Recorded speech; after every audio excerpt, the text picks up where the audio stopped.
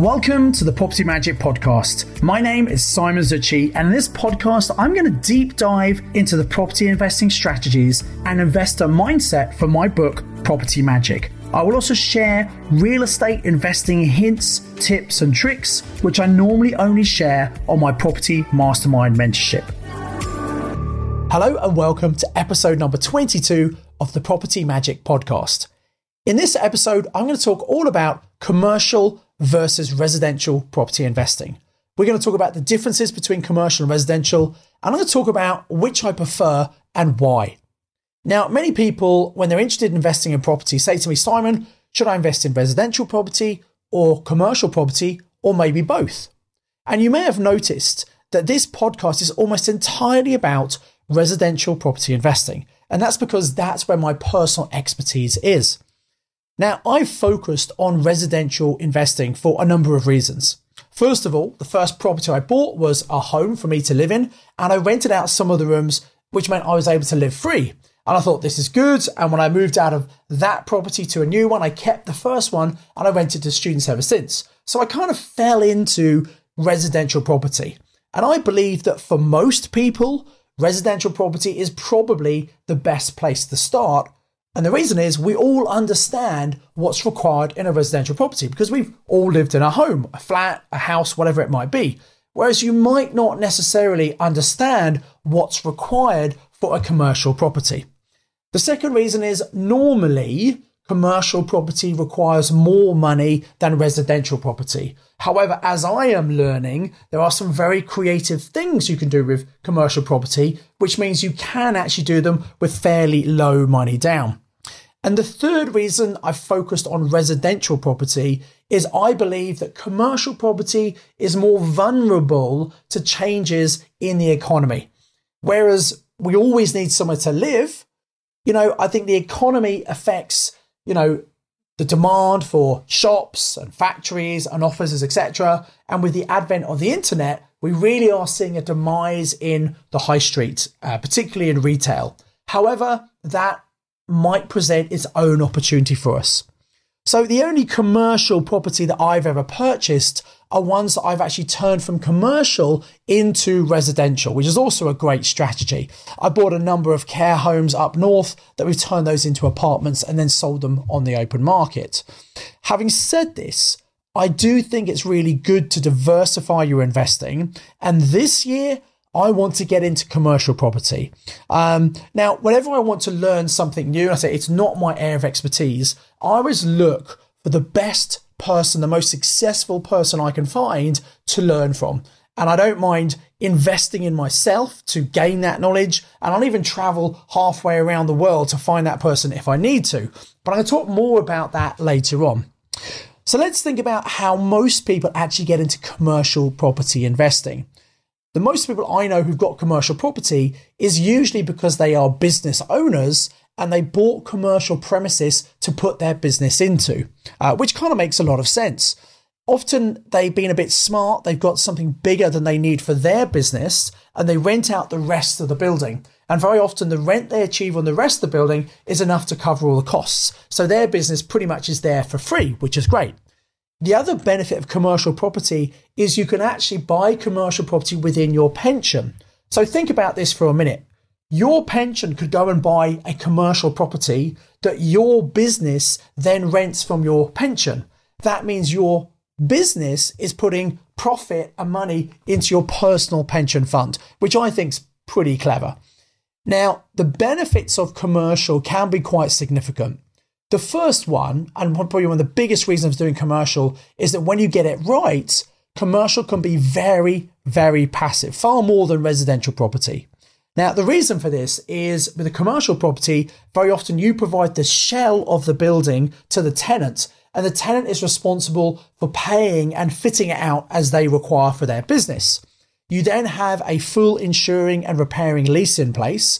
And what that means is the tenant is responsible for the insurance and the maintenance of that property. You don't have to do anything, which is great.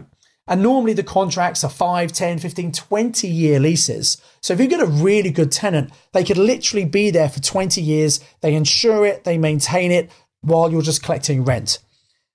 Now, The other thing is, as a commercial property landlord, you have more rights than a residential property. In a residential property, if the tenants decide not to pay the rent, it takes months to take them to court and get them out of the property. With a commercial property, literally you can go down the next day and change the locks and lock that business out of that commercial property. So there are some real benefits there for you. And then the final one, which is probably the biggest incentive that really excites me because it's all about creativity, is that you can significantly increase the value of your commercial property by increasing the rental income. Because with a commercial property, the value is all down to the rental income that comes in. So I'm going to talk more about this later on. But obviously there are some downsides of commercial property. First of all, it's not very good if you don't have a tenant in the property. If you don't have a tenant, you've got an empty building, it's not worth a huge amount because there's no rental income coming in. And also, as I said, you generally need more money to get into commercial property. But the big concern for me is, what if there's an economic downturn? In an economic downturn, businesses close, industry is hit, and there's not as much requirement for commercial property. Now, commercial property is valued in a different way from residential. Residential is valued generally on a bricks and mortar basis. So you can look at a property in a street, and in the whole street, similar size properties in the same area should be worth about the same amount. And that's called the bricks and mortar valuation. It's all done on like for like comparisons. However, you could have two commercial units, and based on the rental income, the actual building size and structure might be very similar. But if one of those, the second one, has a much higher rent than the first property, well, the second building is also going to have a higher value. And so you can increase the value of the property by somehow increasing the rent.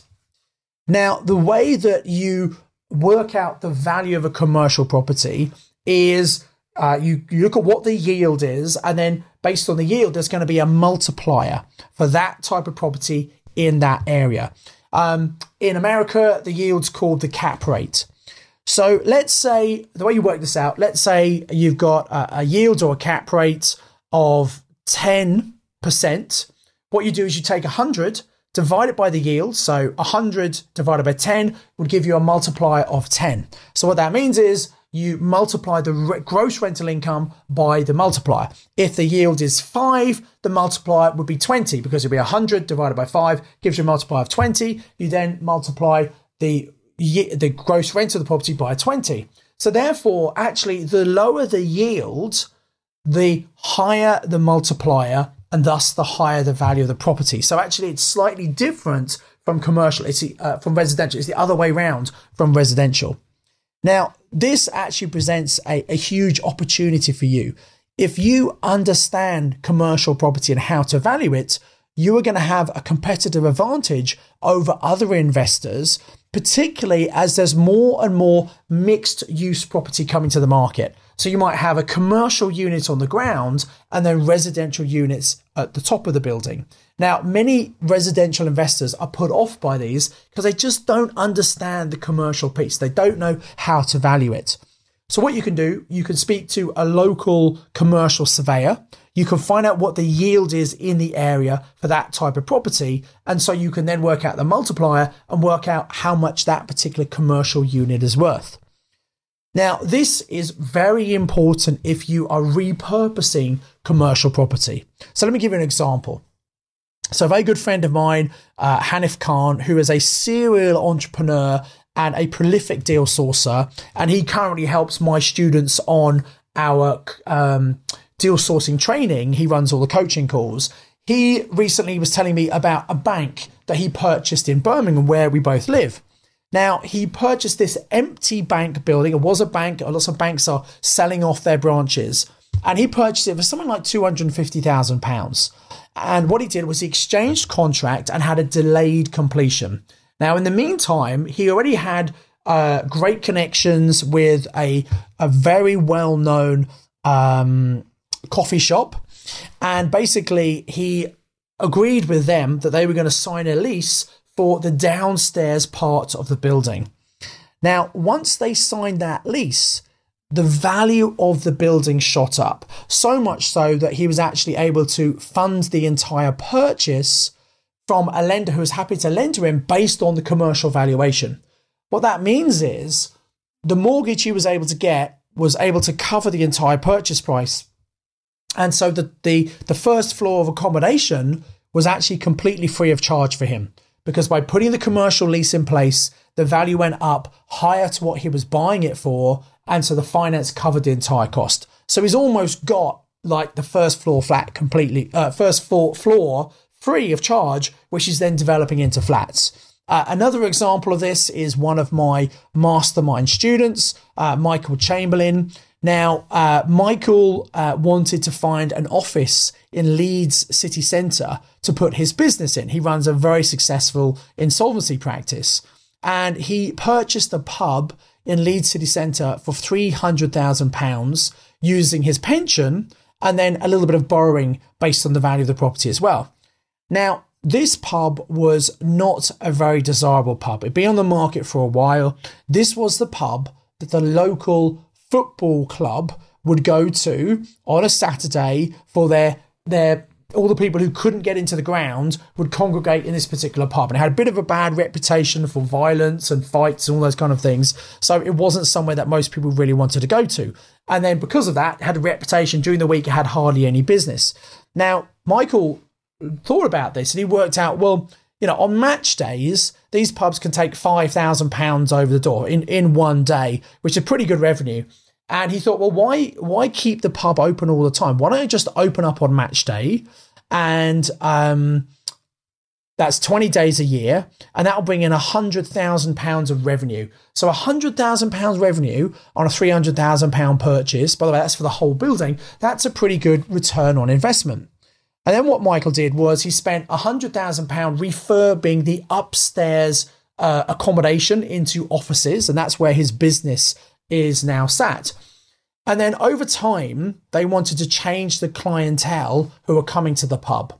So they got a really good door policy. He used a lot of his builders to actually do the door for him. Anyone who were troublemakers, they'd turn them away. And slowly the reputation of the pub changed around. They got some craft ales in. And eventually a small brewery decided to take that downstairs commercial unit and change it into a more desirable pub. They do nice food there now. So taking something that really wasn't very desirable, and by managing it and changing the clientele, they've massively increased the value. Now, there's a really good rental income coming in from that pub on the ground floor. Michael's got the income from his offices upstairs. Remember, this all goes into his pension, and he had it recently revalued at $725,000. Remember, he bought it for $300,000, spent $100 on it. So in other words, there's something like £325,000 of equities being created, and he's refinanced it based on new value